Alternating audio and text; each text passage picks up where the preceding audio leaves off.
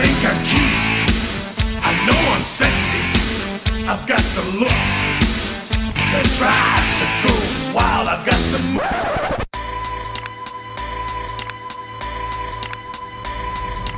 Welcome to the Walder Sportscast with your host, Chris Walder.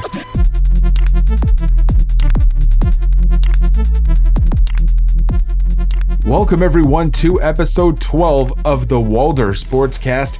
I'm your host, Chris Walder, and if you'd like to reach out to me on social media, of course, feel free to on both Twitter and Instagram at Walder Sports. On today's show, I'll be joined by a good friend of mine, Joseph Casciaro, who's currently a senior NBA writer down at theScore and one half of the Pound the Rock podcast alongside Joe Wolfon. Cash, as I'll be referring to him as during the interview, just a heads up. He was my supervising editor for a stint during my time with the company and is extremely knowledgeable when it comes to basketball and is just an all-around great guy. To the best of my knowledge, he's one of the longest tenured writers at theScore, dating back to his time as one of the brains behind the OG Toronto Raptors blog, properly titled RaptorBlog. So I'm very much looking forward to chatting it up with Cash. The return of the NBA regular season is soon upon us, so we have a lot to talk about.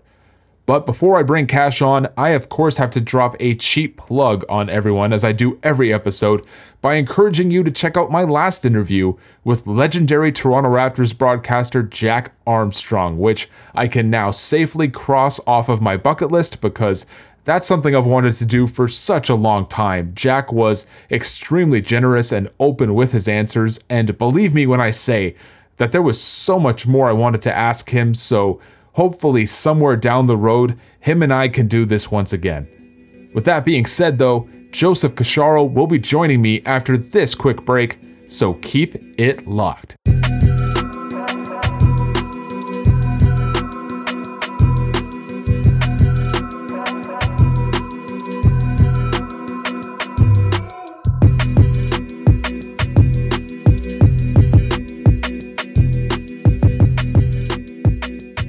Joining me now is a senior NBA writer for theScore in downtown Toronto and the co-host of the Pound the Rock podcast, Joseph Casciaro, and not Joseph Cass, as I so eloquently called him when I first started at theScore 4 years ago. Cash, welcome to the program. What's going on, man? Happy to be here. Thanks for having me. Are you gonna tell the Cass story or what? We're definitely going to get into what you and William Liu did to me during my first couple of weeks on the job. We'll get to that later in the show. But first off, buddy, again, thank you so much for coming on. I just want to ask you, for someone who writes and chats about basketball as much as you do, how would you describe the past several months for yourself in that role? Since there was obviously a large stretch of just no news coming out due to the league shutting down because of the ongoing COVID-19 pandemic. How have you gone about being creative and creating content when there's very little fresh news emerging from the league? Yeah, it's been difficult, man. I won't lie to you. Obviously I think myself and like a lot of people in the industry probably try to stay, level-headed and not take things for granted and realize that, one, we're very fortunate to be able to do what we do, but two, being a little more pressed for content and maybe not having games going is a very minor inconvenience in the grand scheme of things when you kind of look at what's going on in the world right now. So try to stay level-headed that way. In terms of actually producing content, yeah, it's just about getting creative. We've done a lot of stuff related to old moments or games or players. I did something actually where I wrote an oral history on essentially Steve Nash's first season with the Suns, but not so much the season with the Suns, but a lot of people forgot that after the Mavs let him walk in free agency because Mark Cuban straight up said he did not think Steve Nash was worth what the Suns were willing to pay him. Nash becomes MVP in his first season in Phoenix, and then plays Dallas in the playoffs, in the second round of the playoffs, and has literally the best performance of his career against them. So, that's an example of something I did where I went back. It's my favorite story I've ever gotten to work on. I got to talk to Steve Nash, Dirk Nowitzki, Mike D'Antoni, Quentin Richardson, David Griffin about that whole season and just, what it was like to be on the inside watching Nash do what he was doing, what it was like being on the Dallas side, knowing we let that guy go, and then, having to watch him eliminate them. So, that's an example of the kind of stuff I was trying to accomplish when there was no games on. We also started going a little more all in on our YouTube page. theScore's YouTube page, not that it was bad, it's just we didn't really devote too much attention to it. There wasn't too much original content on it. And I'd definitely say that during the shutdown, we really tried to focus on that and creating weekly content there. So we started some new series. There's Unfiltered, which is kind of like 5 to 10 minutes of a hot take with some comedic breaks in there for levity. Then we did the story behind, where it's like 15 to 20 minutes, where we literally just tell the entire life story of some of the game's biggest players. So stuff like that, just trying to find a way to stay useful and stay relevant, which is a big thing. And now hoping that, the NBA can get going here in the next week safely, and that it will be a little easier to come up with content. I think it's safe to say that you're one of the OGs of Raptors blogging on the web, with what you and Scott Carefoot had going at RaptorBlog back in the day, a proper name, of course. So you've seen the Raptors blogosphere kind of grow in a big way, with a number of sites popping up and a number of writers and bloggers getting into the game over the years. What are some of the more prominent changes you've seen in blogging as a whole since you first started as a part of RaptorBlog and working for theScore in general? I mean, I definitely think that the level of knowledge, like real basketball IQ, has gone up over the years. I know, at least since I first started, and as you mentioned, I joined theScore really, really young. And one of the things that allowed me to do is join RaptorBlog, because Scott Carefoot, who had created RaptorBlog, which I'm pretty sure was literally the first Raptors blog. Yes. Carefoot created that. I don't even know what year it was, but I ended up starting at theScore as literally an 18-year-old working part-time the summer between high school and university in 2007. And then maybe 3 years after that, I joined RaptorBlog because theScore had purchased some local blogs. They went into partnership with RaptorBlog, Drunk Jays fans, and all those guys.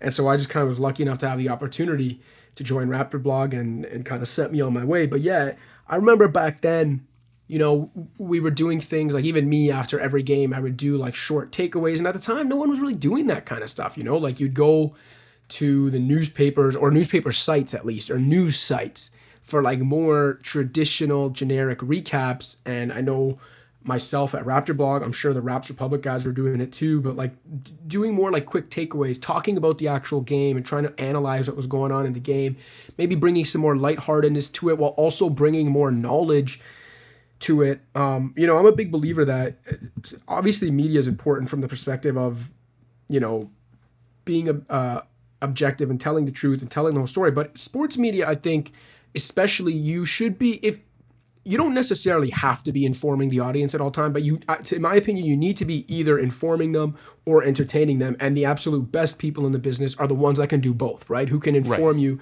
who can entertain you while informing you. And I think what I started to see was that, at least in the Raptors blog world, and I'm sure with other teams as well in the blogosphere, people that were doing blogs, honestly, were doing that better than the people that were maybe getting paid to actually cover the team, or were beat writers, or whatever the case may be. And I'm not even saying that's anyone's fault. It's just, maybe different generations, the way they came up, certain opportunities. There were no blogs 20, 30 years ago. So it's unfair to say, why doesn't this middle-aged guy who writes for a paper do it like this? Well, maybe they just never saw it like that. But that's one thing. It's a very long-winded way of answering your question to say, I think that's been the biggest change. And I think because of the knowledge base and the basketball IQ and the desire to really dive into the details that happened in the blogosphere, I think that ended up permeating the mainstream media. And it's because of kind of that blogosphere that I think we are where we are today with media, where you do have, a guy like Zach Lowe, who's widely regarded as the best basketball writer in the business, who does get obviously into the nitty gritty and the X's and O's. I don't know how much of that would be out there if it wasn't for the blogosphere and the stuff all of us, not just me, were doing, 10, 15 years ago. I noticed this when I worked down at the former Air Canada Centre doing game operations for the Toronto Raptors, because I grew up a fan of the team and still am to this day, of course. But, being in the trenches and around the day-to-day and going out on the court and working alongside the mascot and whatnot, maybe, 2 or 3 seasons into my job, the magic of what I was doing was sort of lost on me. And everyone around me thought I had the most amazing job, but I was struggling to see that after a while because it was simply my job. So, Right. so Cash, have you ever had those moments, whether it's, being in the locker room or out in the gondolas watching games, where you find yourself numb to the whole process of what you're doing? Or is the fan in you, so strong that you still feel like, a kid in the candy store whenever you head to a basketball game? Honestly, man, I really try not to feel numb and jaded. And like there are some times maybe where if I know, I'm running up against a deadline for some long form piece that I've been working on for weeks, and I need a guy that night to talk to me to kind of tie it all together, and I'm like nervous about whether he's going to talk to me post game, and like those are the nights where during the game I get a little numb to it, and I'm more not stressed, but a little taken away from being able to appreciate where I am. Mm-hmm. But for the most part, I'd say I've been able to avoid that. And even one thing I still try to do, I've mentioned this on other pods or talking to even young people who ask me about the industry. One thing I still try to do to this day is get there early enough that I can have, even if it's like 2 minutes to myself, courtside before anyone's out there even warming up or whatever, and just kind of like take it in and look around. And sometimes there's guys out there warming up, or sometimes you can see the anthem singers are rehearsing. I'm sure you've seen stuff like that when you work at game ops, or sometimes Herbie's just practicing his stuff and pronunciations. But I like taking even just a few minutes, hours before a game, to just sit courtside and look around and kind of take it all in and try to put myself in the frame of mind of like, look, man, this is literally what you've always wanted to do. You've been sports obsessed since you were a kid. You wanted to get into media. Like, you're here now. Don't take it for granted. And I can honestly say that I try to do that as much for a Tuesday night game against Charlotte in January as I do for a finals game. So, I definitely try not to ever be jaded by it, because I think in this industry, the moment you're jaded and kind of feel like it's really just a job to show up to the arena and it's a slog and whatever, I think that's kind of when, not necessarily that you need to get out of the industry, but maybe you just need a change in general. Right. Because the beauty of this industry is it shouldn't feel like that. Cash, you've done it all. You've covered the NBA All-Star Game. You've covered the NBA Finals in person. You were in attendance in downtown Toronto for the championship parade for the Toronto Raptors. And I think a lot of aspiring writers can look at you as a blueprint with your hard work and the places you've been and the events you've been able to cover as a result of it. Knowing what you know now as a result of everything you've done to get to this point, if you had a chance to talk to the Joseph Casciaro of over a decade ago that was in school at Ryerson University looking to get his journalism degree, what advice would you give him, and what would you tell him about the state of sports media and just journalism as a whole today? I would say, I would tell him and anyone else in that position now, I'd say be willing to adapt. Even myself, since I've been at theScore, it started as a TV station, then the sale happened and we ended up as a digital-only company. Then I was on a features team that didn't even last a year. Now we're on a features team again, and I'm getting to do more video and audio. So like, one, be willing to adapt and don't tie yourself to any kind of vision you have of the industry at that time. So like, perfect example, when I first got into Ryerson, like at 18, if someone asked me, what do you want to do? I would have said, I want to do sports TV, right? Mm-hmm. But when I used to say that, like the concept that in 2020, I would be able to make a living doing a combination of writing long form features about the and NBA and getting to talk to all these professional athletes, but also being able to co-host a podcast and being able to produce these like YouTube videos every week. And also, we've got a couple of years ago, we launched that theScore X, like the short form documentary series, but like the idea that a job where all of that would be available in one job, that concept was so foreign to me 13 years ago. And so if someone had said you can do all that, I'd be like, well, I don't know if I really want to do that. I would be like, no, I want to be in sports TV. But again, so like, be willing to adapt, be open-minded to the opportunities that you don't even know exist right now, that probably don't exist right now, that might be there 5, 10, 15 years down the line.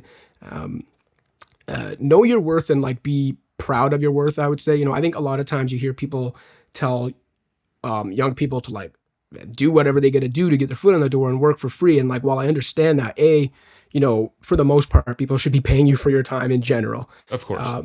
And what I would say to that is, like, if you're going to take that approach, then I'd say kind of do your own thing. Because nowadays you can start your own blog, you can start your own podcast like you just did. There are so many things you can do. You can launch your own YouTube channel. And if you're good enough, honestly, you'll get recognized on social media. And so if it's the kind of thing where people are telling you to work for free, then just do it on your own anyway. Because if you're going to work for free, you might as well do it yourself.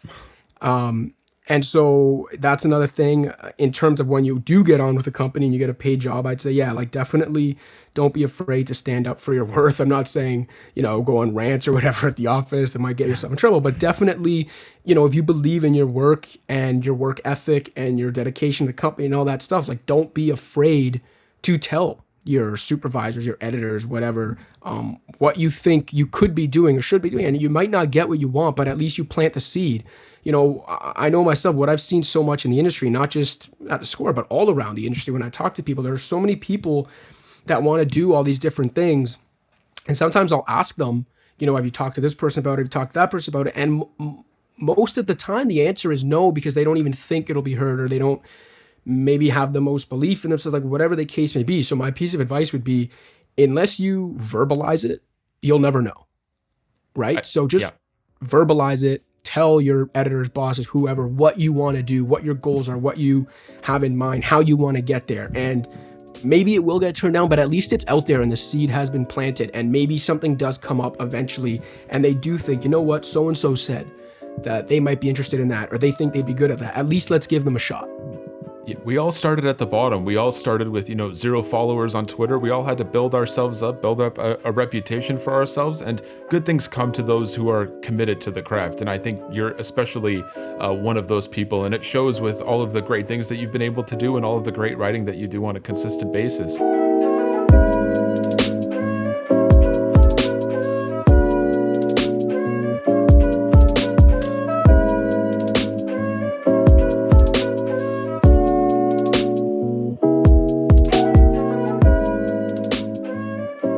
We're recording this show on the evening of Wednesday, July 22nd, so a couple of NBA scrimmages to kick off the resumption of the 2019-20 campaign have taken place out in Orlando, with the first being the Magic and the Los Angeles Clippers. From what you've seen thus far, what are your first impressions of the setup, the ambiance, and just the overall presentation?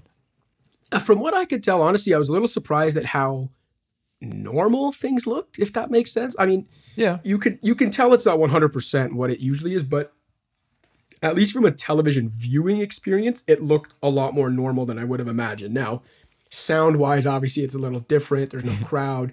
They're not panning to a crowd after a big shot, and those things you're going to have to get used to. But in terms of just like the actual basketball viewing part of it on a TV, to be honest, I didn't think it was that much different. What about you? I'm just trying to get used to it at this point. Again, with no fans in attendance and no crowd ambiance, it's definitely something that we're all going to have to just accept at this point. I liked the PA announcer coming on during the Nuggets game and trying to get a "Let's Go Nuggets" chant going, and with no one around to kind of respond to it. I thought that was pretty funny. But again, these are the scrimmages. This is still extremely early. Changes could still be made down the road, but for now I'm kind of in wait and see mode. I'm still kind of flabbergasted by the fact that we have basketball right now. It's been so long. Yeah, absolutely, man. And even just from the crowd perspective, as you were saying that, like, and I started to think, like, imagine Dame's series winning shot and wave last year without a crowd. Imagine Kawhi's 4-bouncer without a crowd, like there's bound to be some moments like that. Maybe not to that degree, but there's bound to be some of those moments if we have a postseason. And it's even just thinking about that now, it's like, imagine one of those things happen and there's just no crowd around to go crazy. I don't know. It's going to be really, really strange. I'd rather not think about the Kawhi Leonard shot with no audience interaction. It would just be the sound of just 4 clanks off the rim and be a little awkward. But Cash, now that actual basketball is back, do you think that the action will distract viewers from important issues that are going on in the world right now, mainly the Black Lives Matter movement and COVID-19 pandemic? I hope not. I mean, look, I don't think it will. I'd say this. I think if a basketball game being on is going to be the difference between whether someone is focusing any energy on something like the Black Lives Matter movement, then, to me, that would indicate that they probably didn't actually care to begin with, Yeah. And so now at the same time, there are some valid arguments that I heard the players say that I think makes sense. Like, I can't remember who it was, but a few of them have mentioned, if there's games on all day and someone's a hardcore basketball fan, that might be one less person protesting because they want to stay home and watch basketball. And that's a very valid argument. And if this was if the NBA coming back is the difference between these protests and these marches for justice happening or not happening, I think that'd be a problem. But maybe it's me being naive. I don't think that will be the case. And again, I think if people are genuinely committed to the cause, as I think I am, I know someone like yourself is, and I know a lot of people that are, then I don't think they'll let this stop them, whether it's, donations they're making, volunteering their time, not just their money, whatever the case may be. I would hope that basketball coming back doesn't distract them from that or take them from that. In terms of the pandemic, again, like, if anything, I would hope that people seeing a fanless NBA, NHL, MLB come back and the measures in place when they do show GMs or whoever it is, like, on the side with masks, if anything, I would hope that it's a reminder to people to exercise caution and wear a mask and distance and everything so that we can get back eventually to a normal world. So again, maybe it's me being a little bit of an optimist and being a little naive, but I would hope, if anything, it makes people even more hyper aware of the fact that we are still living in the middle of a global pandemic that needs our attention. So how has your thought process about the NBA's return evolved over the past several months? Was there ever a part of you which thought the league should just cancel the season altogether and start anew when the pandemic dies down? Or was there any anxiety on your part for the players thrusting themselves into a state that, even though they're in this bubble, is just exploding with new COVID cases on a daily basis? Yeah, I mean, definitely at the beginning, I thought they should probably not come back, given, the way the states especially looked a few months ago. And then when they started talking about coming back, while I understood the health concerns that people were raising, and those have not gone away, I also was trying to get some people to understand, like, look, like, I get that in a perfect, safe world, maybe they wouldn't have come back. But what so many people were ignoring for a long time is the fact that the NBA is a multi-billion-dollar business run by mostly billionaires that don't want to lose more money than they have to. And I'm not saying that's the correct way to go about living life, but that is the world we live in, and I don't think that's wrong to acknowledge that, or it's cold-hearted to acknowledge that. That's just that's just the way it is. And so once the plan started to be put in place for them to come back, that's when I became of the mind of, like, look, this thing is coming back. We can complain about it, we can do whatever, but the point is it's coming back, okay? And so there were so many people that, would spend hours on social media talking about, like, how wrong it is to come back, why they come back. It's at some point you had to accept they were coming back, and whatever we tweeted about it was not going to change it. Now, having said that, when they picked Florida, I was okay with it because Disney and Vegas seemed to be the only places they could really pull off the type of bubble they wanted to pull off. Yeah. But once the numbers started exploding in Florida, that's when I started having reservations again about whether they should do this. Because, it's not just about sending the players into this cesspool of a state. It's also about the fact, like, what is it going to look like? And forget the optics of it. Just what's it going to be like if, Florida is a state of, like, mass cases and deaths and hospitals and ICUs at capacity. And then in this little safe zone of a bubble, the NBA is going on happy-go-lucky with multi-million-dollar athletes protected in this little safe zone. Meanwhile, the world directly outside of that safe zone is burning from this pandemic, deadly pandemic. And that still concerns me, So I've gone back and forth on it, to be honest. There are days when I'm like, this is happening. There's too much money at stake. People just need to accept that. And there's other days where I think, like, man, what are they doing? How are they going to pull this off? But, as I've been saying on Pound the Rock pretty much every week, as fans, again, as long as people are still giving their attention to the push for social justice right now, as long as people are doing right by themselves in terms of wearing a mask, distancing, trying to protect other people, then I don't think we should feel guilty about being excited that basketball's coming back. Because whether we're just crazy fans or, like us actually in the industry who rely on the games coming back to literally make a living, I don't think we should feel guilty about being excited for that. I think with everyone playing under one roof out in Orlando and the top teams having no real advantage, with home court being completely taken out of the equation here, this is definitely the most level playing field we'll likely ever see once the NBA playoffs get underway. So while it's easy to say that the championship will ultimately fall in the hands of a team, like the Milwaukee Bucks, the Los Angeles Lakers, the Los Angeles Clippers, if there was ever a year for a team to rise up and snag Larry O.B. against all odds, I think it would be this one. So, Cash, outside of those big three teams that everyone considers favorites, is there one or two other squads out there that you think could realistically not just make the finals, but win it all? I think, look, I still think, not to be the hometown guy, but I still think the Raps have a legitimate chance to get back to the finals. I think they are built in a way that they can trouble and potentially beat Milwaukee.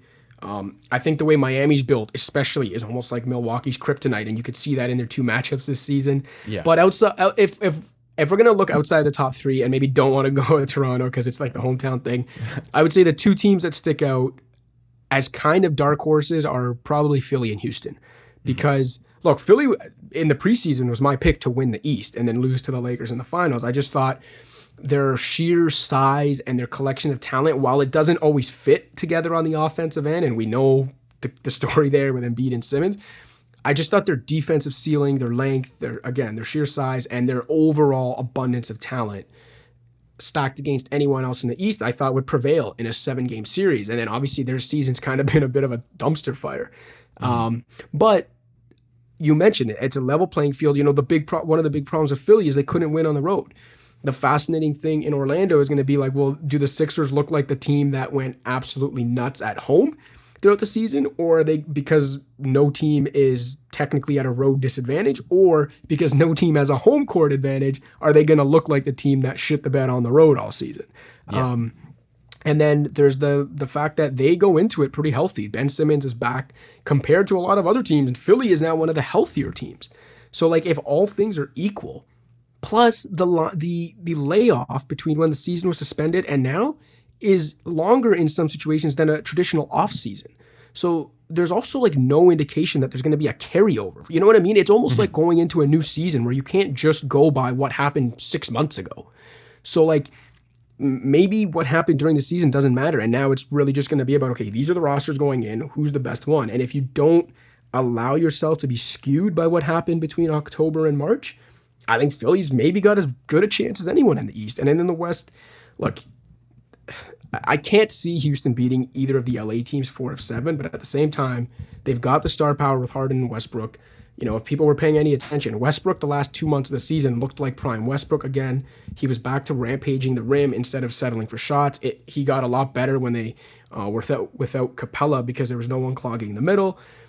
Their size is an issue, obviously, because they're so small, but at the same time, in this weird kind of environment, maybe between Harden and Westbrook's star power, their shooting, and just the variance of the way that team is built, maybe they do. This is like the perfect environment for Houston to win it. So yeah, if there's two teams I think that maybe not enough people are talking about as legitimate teams that can win it, it would be Philly and Houston. What about you? Well, I just hope that Houston doesn't match up with the Denver Nuggets after seeing that lineup that Denver deployed today in the scrimmage, because they went super big. What did they have, Nikola Jokic at the point? They had Nikola Jokic at the point in a crazy big lineup of all bigs. And I agree with you in a sense. I think Philadelphia is going to be one of those like nice sleeper picks to get all the way there. I mean, I have my doubts about Ben Simmons and Joel Embiid as like this 1-2 punch, but I picked them as well to make it to the NBA Finals, albeit against the Los Angeles Clippers at the start of the season. I just thought defensively, I didn't think anyone was going to penetrate, that 5-man lineup that they have. But again, they've been so disappointing, and their bread and butter was being a strong home squad, and now they don't even have that as like in their back pocket. They don't have that as an advantage any longer. Yeah, no, that's true. So if right now, would you go with the Clips winning it all? I would have the Clippers. I just think they're the deepest team. I think they've had the Lakers number for most of the season. I pray that it's the Clippers and the Lakers in the Western Conference Finals, because that's the matchup we're all here to see. But in 7 games, and of course I have a little bit of love for Kawhi Leonard after what he did for us last season. You know, I can't pick against him and go with Mr. LeBronto. The funny thing is, like, even after witnessing what Kawhi did last year, and even though I can see, I agree with you, the Clippers are deeper, they're probably a little better built than the Lakers. I still think it's enough of an even matchup that it'll go 7. And again, even despite seeing what I saw from Kawhi Leonard last year, I still don't know if I could ever bring myself to pick against LeBron James in a winner-take-all environment. Right. And he seems to have a little bit of a chip on his shoulder with all of this MVP talk lately. Yeah. And the whole washed king thing and all that. It's such a different environment than what we're accustomed to. We'll probably never see anything like this again as basketball fans. I'm not saying the Memphis Grizzlies are going to all of a sudden find themselves in the NBA Finals, but I don't think, with the top 4 or 5 seeds in each conference, I don't think there's a matchup out there that would necessarily shock me. No, exactly. And again, like I was saying, okay, I get that the Bucks have essentially been like a 60-plus win juggernaut 2 seasons in a row now. They got to these finals last year, but like I was saying, with how long this layoff was, can we really be certain that every team is going to look exactly the way they did? Absolutely not. Exactly, because the layoff was so long. So who is to say that the Bucks look the exact same and are the same juggernaut? Who's to say, what if in the last few months somehow, even though it wouldn't make any sense because no one's really been training that hard, but I don't know, what if Doncic somehow comes back even better and also Porzingis looks even closer to the guy he was pre-injury? Are the Mavs all of a sudden a threat? There are so many of these questions that we don't really know the answers to, and it'll be super fascinating to watch it unfold. Well, outside of rooting for the Raptors, because I do have a hometown bias, I will gladly admit that, I just want to see some quality basketball at the end of the day. I think there's been such a long layoff. We don't know how any of these players are going to look when the games actually start to matter and once the playoffs roll through. So as long as we're not seeing some horrid shooting fests out there and we want to change the channel, I think it will be a good thing. And at the end of the day, as long as everyone is staying healthy, I think that's the most important thing. Yeah, exactly. I couldn't have said it better. Cash, you recently wrote a piece about the Toronto Raptors for theScore and how they're one of the more interesting teams to watch in this bubble. And, bias aside, I think they've been one of the most interesting teams to watch in the NBA this season, period. And that's because a lot of the people who wrote them off after, Kawhi Leonard departed, cough, cough, Jason McIntyre, I always like to get that shot in.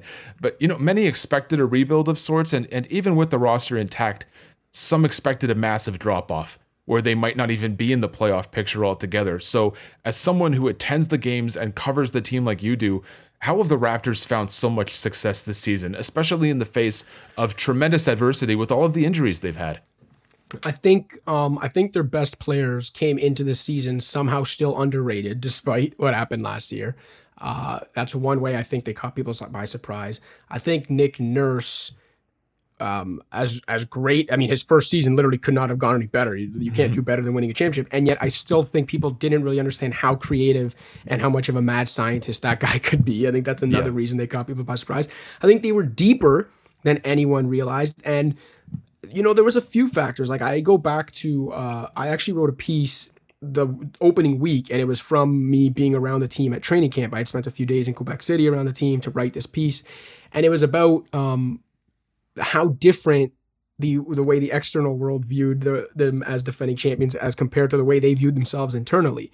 And now internally, they carried themselves like a team that fully believed they were capable of winning the title again. I know there is a lot of lip service in the preseason and early season, but they truly carried themselves like a team that believed that.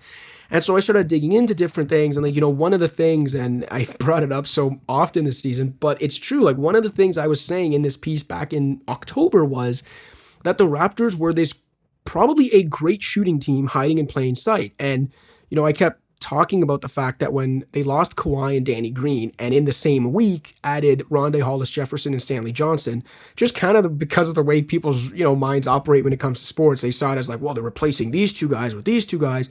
Yeah. You go from Kawhi and Green to two guys who literally cannot shoot. their shooting's going to be terrible, whatever. And I was saying, like, sit down and look at this roster. Like, one of the things I wrote in that opening week piece was if you looked at the projected 8 or 9 man rotation for the Raptors on opening night, literally every single one of them either had a career 3-point shooting percentage above 35% or shot 35% from 3 last season. So like every single one of their rotation pieces had shown either recently or over the course of their career that they were at worst an average to above average 3-point shooter. And so then you look at what happened in the season. They finished number 6 in both 3-point attempt rate and 3-point percentage. Like there were so many of these little things where I think if people had actually really sat down and looked at what this roster was under the creativity of Nurse, every indication was that they were going to be really damn good again. And people just couldn't seem to wrap their heads around that because all they could see is, well, they lost the finals MVP and a great starter in Danny Green. How are they going to be that good? Like, people underrated how much of a leap Siakam continued to make. People, I don't believe, like, understand how, but as you know, people to this day still underrate Kyle Lowry. Like, it's mind-boggling, and especially for us sitting here in Toronto who watch these guys every night. But yeah, in terms of how they were able to surprise, it's because people just weren't able to see kind of what was in front of their eyes. I like asking members of the Raptors media this question just because of how dramatic and stressful last season got at points. Obviously with, Kawhi Leonard's status up in the air and the drama that was that entire playoff run. Cash, for someone who's caught as much Raptors basketball as you have over the years, where does this season, obviously, which still has to reach its conclusion, mind you, rank for you among all of those that you've caught and covered in terms of just your overall enjoyment? I would say probably number 2, like behind only last year, because it ended in a championship last year. And they were, I've heard a lot of people say this season's even more fun than last year because, last year you had the quote unquote stress of would he stay or would he go with Kawhi. But personally, I really tried not to get too lost in the weeds with that. I was just trying to enjoy, both Kawhi being here and also just the ride that team was taking us on. So I can definitely still say last season was the most fun, but take the championship season out, and I think this season ranks right there with any. I mean, they were on pace for another 58-59 win season, despite the fact that 6 of their top 7 players all missed at least 11 games. Nick Nurse had to mix and match like crazy. They were boxing and running, once a week. They had a 30-point friggin' comeback against Dallas. Like, there were so many components of this season. And again, just, not to keep plugging my pieces, but like that's the opening week piece I wrote. And then even, what you mentioned, the piece I wrote this week, which was actually like a follow-up to that October piece. Mm-hmm. I mentioned how the 2019-20 Raptors are like one of the most unique teams in history because they were in the very strange position of both being reigning champions and underdogs. And it's very rare that happens, but they lived up to the billing. So how many years were taken off your life during Kawhi watch? Was it rough on you? I don't want to say rough, but it was interesting. Like I remember even, how it works the score too. It's a very around the clock operation. So like if he was going to get, if the news was going to come out at 1 a.m., like one of myself or Joe Wolfon, the other NBA feature editor, we were probably going to be writing at 1 a.m. And like it ended up happening on a Friday night at 2 a.m, I want to say Eastern time. And the next day I was driving to Kingston with my family. So like Joe ends up writing the early morning piece. And then we do a podcast literally while I'm on the road on the way to Kingston. And, I remember the day of the madness with like the CP24 chopper and all that. That day, I actually got to co-host an hour of Fan 590 radio with JD Bunkus. Oh, okay. While all that was going on, like that was a really cool experience. But it was also, very much like you feel like your head's on a swivel because like at any moment I'm gonna have to start like a feature on like where Kawhi went. Also, deep down as like someone who grew up a Raptors fan, I'm going to have to come to grips if he leaves with the fact that he's not here anymore. If he stays, I'm going to be so excited. I'm going to have to get my work done. I'm at the radio station. Like I don't want to say it was rough or whatever, but it was definitely hectic. And when it was over, even though it had only been 6 days when he signed, like it felt like it had been 60.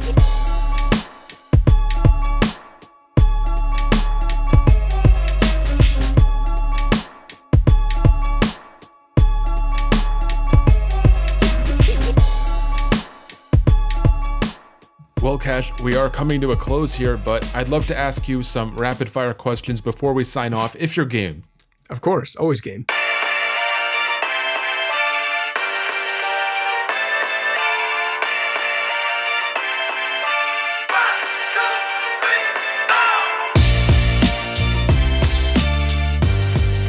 So when I first started out at theScore in May of 2015, I had this extremely bad habit of calling you Cass instead of Cash because my ears clearly weren't working, and that's what I heard people around the office calling you. So please tell the listeners what you and our former colleague William Liu put together to set me right. I can't believe I'm letting you tell this story, but okay. It was more, I mean, I don't want to take credit away from Will. It was more his doing, and he just happened to show it to me beforehand, before he presented it to you. But yeah, essentially, so for anyone that doesn't know, or like, my last name is pronounced Casciaro. So even growing up, friends would call me Joe Cash, whatever. It became a shtick, ran with it as I got older, and then it got to the point, as you know, at theScore, where even though I always introduce myself formally as Joseph or Joe, because no one wants to be the douchebag introducing themselves as Cash, as you know, even though I would always introduce myself as Joseph to people, like you'd hear everyone else around the office calling me Cash. My bosses email me and refer to me as Cash. They don't call me Joe or Joe. It's just kind of taken on a life form of its own, especially at work. And so yeah, I guess you, when you first started there, I guess just didn't realize that it was because of my last name, maybe, and the fact that my last name is Casciaro, and that's where it was going with Cash. And yeah, you would call me Cass, and I didn't have the heart to tell you, because again, at the end of the day, it would have had to come down to me saying, hey man, don't call me Cass, call me Cash. And to me, that's like the ultimate douchebag thing. Like I love that everyone calls me that, but I don't want to be the one telling you to call me that. Mm-hmm. So how long would you say went on? Weeks, months, maybe close to a year? Maybe a month. I don't think it definitely wasn't a year. If you let me go a whole year calling you the wrong name, that's on you, my friend. Okay, just a month, and then what I remember is around. I want to say it was around the time when I got the NBA supervisor job. Mm-hmm. It was around that time, and Will Liu, who was the senior NBA writer at the time, literally created a PowerPoint. Right? It was a PowerPoint. Yeah, it definitely did, yeah. It was a PowerPoint for you, specially made for you, to explain the difference of like what you were calling me versus what to actually call me. And he had Cash in one slide, and then like the next slide was Cash. The next slide was like dollar bills, being like, this is Cash, this is not Cass. I want to say he had like a picture of a casserole in one to say like this, like to I the think difference. There was, Yeah, but anyway, you get like the listeners will get the picture. That was a classic Will Liu production. I knew your last name was Casciaro, but I swear to God, I kept hearing Cass, and I didn't want to screw it up, so I kept calling you Cass, but I turn around one day in my chair, and there's this PowerPoint presentation, and you two are just dying of laughter, and one of my more memorable shifts during my first couple of months at theScore. Yeah, I'll remember that forever. And I even saw like when you tweeted that I was going to be on the show, I even saw Will reply to it with Cass question mark. Yeah.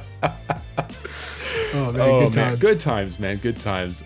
Cash, we had a fun crew there. We did. I love there. I keep in touch with a number of people from theScore. I have nothing but fond memories there. And again, I wish everyone the best. I'm no longer with the company, but again, the friendships that I've made there, including with yourself, those will last forever. And I'm very happy 100%. about that. Cash, does the Heartbreak Kid Shawn Michaels get enough love from mainstream wrestling fans in comparison to some of the more Hollywood names like Hulk Hogan, Steve Austin, and The Rock? Dude, I did not see this question coming, but by the fact that you're asking me this, clearly you want a 3-hour podcast right now. Man, so HBK is the greatest. So he's the GOAT. Mm-hmm. And no, he does not get enough love from mainstream wrestling fans. Does not get enough love from the new generation of fans that don't, just the youngins that don't respect greatness. As I mentioned on my younger cousin, same name, actually has a wrestling podcast and had me on to talk about HBK being the GOAT, because I wanted to drop some knowledge on the youngins. As I mentioned in that podcast, if you look at his career, he was literally the first guy to do it, like first guy in a ladder match, first guy in an Iron Man match, first guy in a Hell in a Cell match, first guy in a Elimination Chamber match. The way they scripted it so that he was like the first one to win the Royal Rumble despite being the first entrant. You know, coming down WrestleMania, coming down on the wire there. Just all of that, and then when you consider the fact that like, okay, there have been better technical wrestlers, and there have not many, but there have been, because he was underrated as a technical wrestler. But sure, there have been better technical wrestlers. There have been a few better, especially nowadays, like guys in terms of like off the ropes and high flying stuff. But at the time, HBK was a little ahead of the curve there. Like some of the stuff he was doing in the early to mid 90s, not a lot of guys were doing in terms of like in the air. But again, I'll acknowledge that there's a few guys better technically, a few guys better in the air, and a few guys better on the mic. You know, The Rock, Hogan, obviously those guys are in a league of their own on the mic. I would challenge anyone to name me a wrestler that combined all three of those things like HBK. Like, you know, Ric Flair combined the technical wrestling and the mic work, but Ric Flair wasn't going off the top rope every 5 minutes and like doing crazy stuff like no. In my opinion, no one combined all three aspects of wrestling entertainment the way Shawn Michaels did, and he was just so ahead of the curve in that regard. And then if you look at like his importance to the company, you know, like he essentially ushered in the Attitude Era. You know, even if you watch documentaries about wrestling, and it's not just him saying it, it's other people saying it about like how much influence he had in the mid to late 90s on getting, you know, him and Triple H getting Vince McMahon to go down that road and be more about attitude and be a little more raw and like adult centric, you know, starting DX. Like what that was literally the WWF at the time's response like to NWO and trying to save themselves in the ratings. The Attitude Era, which saved WWE and basically changed wrestling, was ushered in because of Shawn Michaels. And then you incorporate all the stuff he was the first to do, and like I said, in my opinion, combined all the aspects of the entertainment of WWE entertainment like no one else could. Yeah, again, I can go on for like half an hour, but in my opinion, you take all that into account, and he's not the most popular of all time, especially in Canada. Right. But in my opinion, he's the greatest of all time if we're talking about wrestling entertainment. Well, in Canada, he'll always be the guy who screwed Bret Hart, unfortunately. I was about to reply with Bret screwed Bret. Yeah, there you go, right there. Well, for anyone who hasn't seen a Shawn Michaels match, what's the one or two wrestling matches that you would encourage someone to check out? Oh man. Okay, can I say three?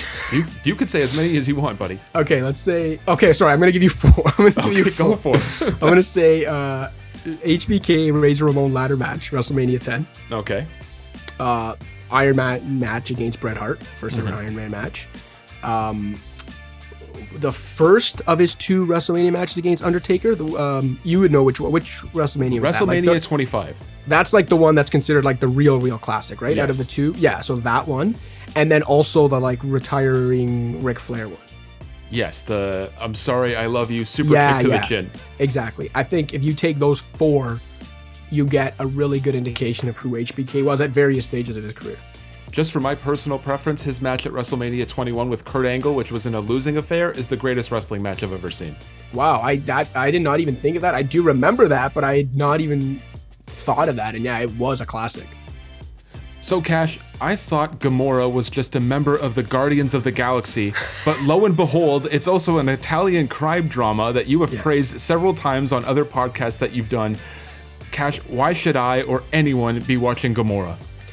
Because if you like crime dramas, and especially if you like mob-related stuff, it is Italian-made, made in Napoli. All the actors look, it's very raw and authentic, and the big part of why it's so authentic, as I've said before, is because it in no way tries to sensationalize what that life is, you know? Like, a lot of American, even great American-made mob stuff that I love, whether it's The Godfather, Sopranos, whatever it is, if you watch those movies, you come away thinking that, like, even the low-level guys are living this life of luxury and whatever, and the life, but, like, in Gomorrah, it shows you what, like, organized crime in southern Italy, and especially in Napoli, really is. And that's like, okay, like, the boss might be living this life of luxury, but literally everyone else in that family, from his second in command to the soldiers on the street, whatever, are living in the slums and living like bums and living like lowlifes. And I just think it's the most raw, authentic look at Italian organized crime from any drama I've ever seen.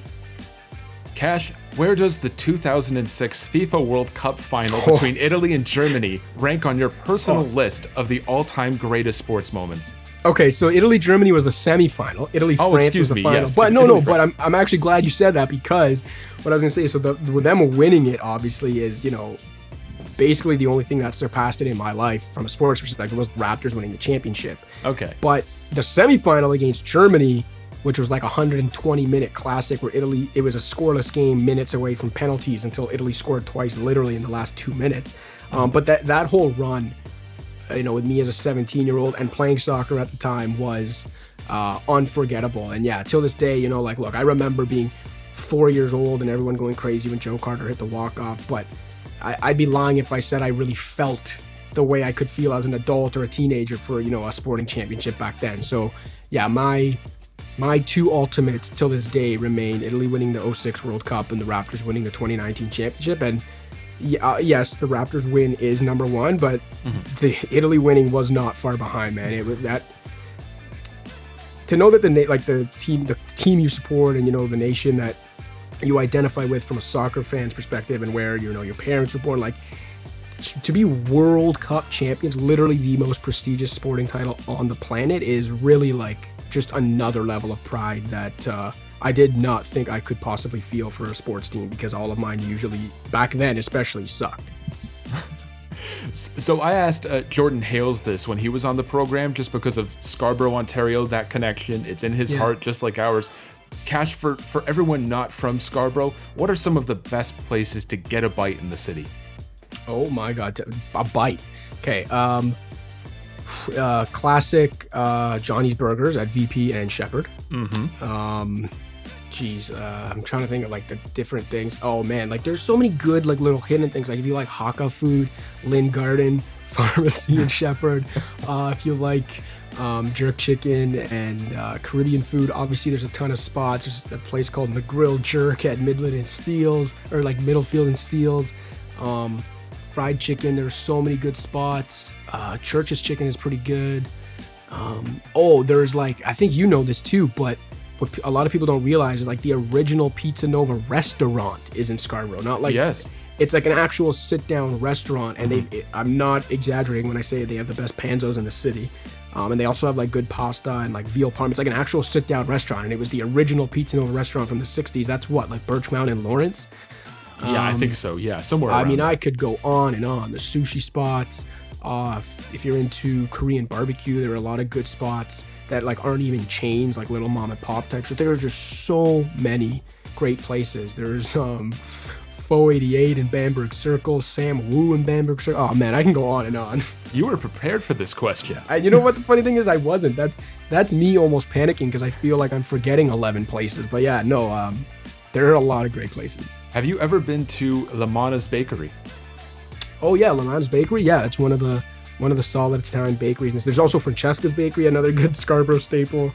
Agincourt Bakery, Pharmacy and Shepherd, Scarborough. Yeah, all those Italian bakeries. I'm name dropping Lamana's because I hope someone from the bakery sponsors me and can hook me up with some free gelato. I think that would be great. Nice. You also wrote for theScore. You wrote takeaway pieces about the Last Dance documentary, chronicling Michael Jordan and the Chicago Bulls. You're a young guy, Cash, and I remember you saying on other podcasts that you've done that you never got to see Jordan in his prime, and it was the second three-peat that was your earliest MJ memories. Did watching that documentary change or reinforce any opinions you may have about Jordan? And what is your stance on the Jordan-LeBron James GOAT debate? Honestly, it didn't change anything for me because while I was too young to have been watching him in the 80s or like first three-peat, it's not like I wasn't aware of it, like as you know, we're obviously very in tune with the league and the history with, even what we do at theScore. So like I was aware of all that stuff. I had watched clips of all that stuff. I understood how insanely competitive, like none of that was a surprise to me and didn't change my mind on anything. But I definitely think for like a younger generation, it probably was a bit eye-opening. In terms of the Jordan-LeBron debate, same thing. It didn't change anything for me. Like I'm at a point where I think LeBron is basically as close as anyone can get to Jordan, and I would still have him like a hair behind him.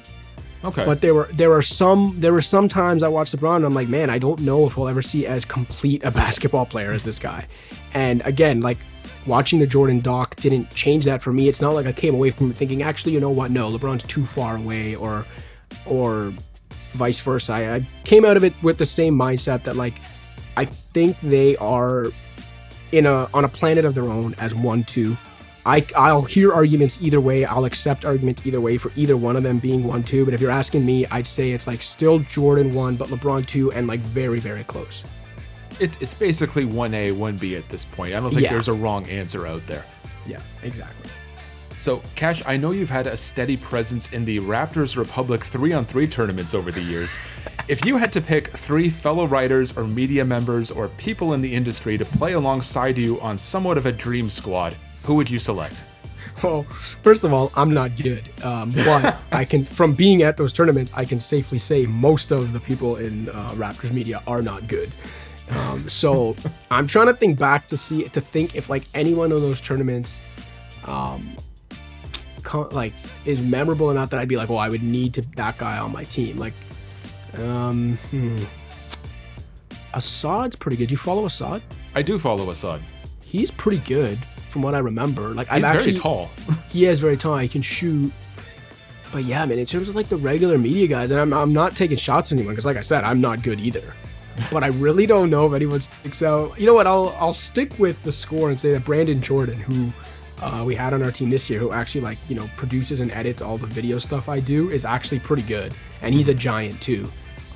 So maybe I'll say him and Assad like in the front court. I've never gotten the chance to play with Wolfon, funny enough, but people have told me Wolfon's pretty solid, can handle the rock. Yes. Yeah, so maybe I'll go Wolfon running point with Brandon Jordan and Assad as his twin towers. It's funny because I asked William Liu this same question, and he struggled just like you did to pick a 3-man squad. Because none of us are good. That's why. Like, I'm kind of like a Pat Bev defensive pest out there, except I can't shoot. So unless you leave me wide open from the corners, then I can nail some. But players like that have value out there on the court. Yeah. Just saying, don't put yourself down too much. Yeah, I'll take a Westbrook knee out every now and then. There you go. With Vince Carter now retired following 22 seasons in the NBA, other than the dunk contest, because again, that's too easy, what moment or game or performance from his time in the league will you remember him for the most? This one's easy for me because it was, do you remember not his 51-point game against Phoenix in the regular season, but his 50-plus point game against Philly in, I believe, game 6 of that series to force a game 7? Run. Yeah. Was there, and it was my 12th birthday.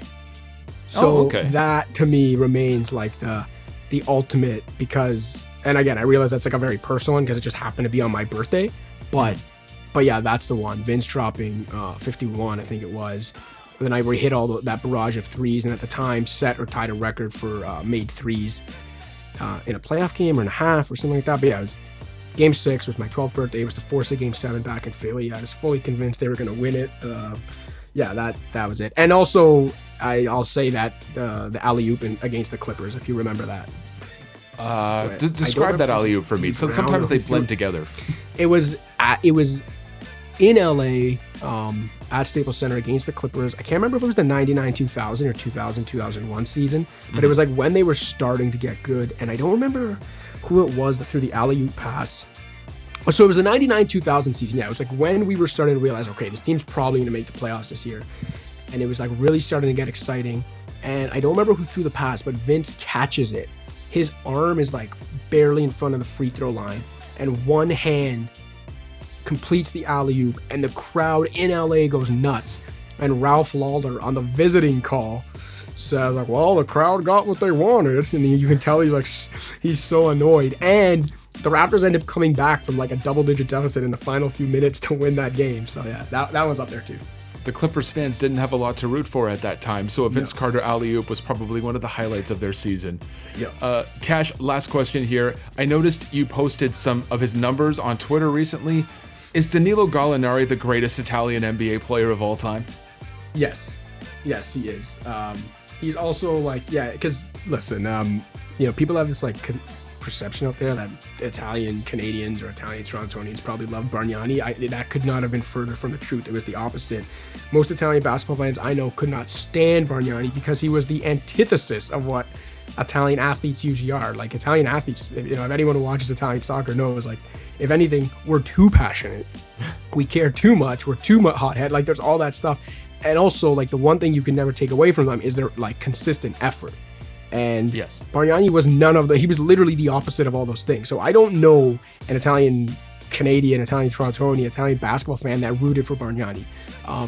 Gallo, Bellinelli, those guys, even Niccolo Melli this year. I like all those guys, but Gallo for me is the best Italian ever. And I think he remains a very underrated NBA player. Like, yeah, he's not a good defender, but he is so good offensively that he mitigates all that. And for me, if he's like your number 2 scorer and you have solid defensive pieces around him, I think he's a really, really great piece because he scores efficiently in like every conceivable way, and he's a foul drawing magnet. So super valuable offensive player.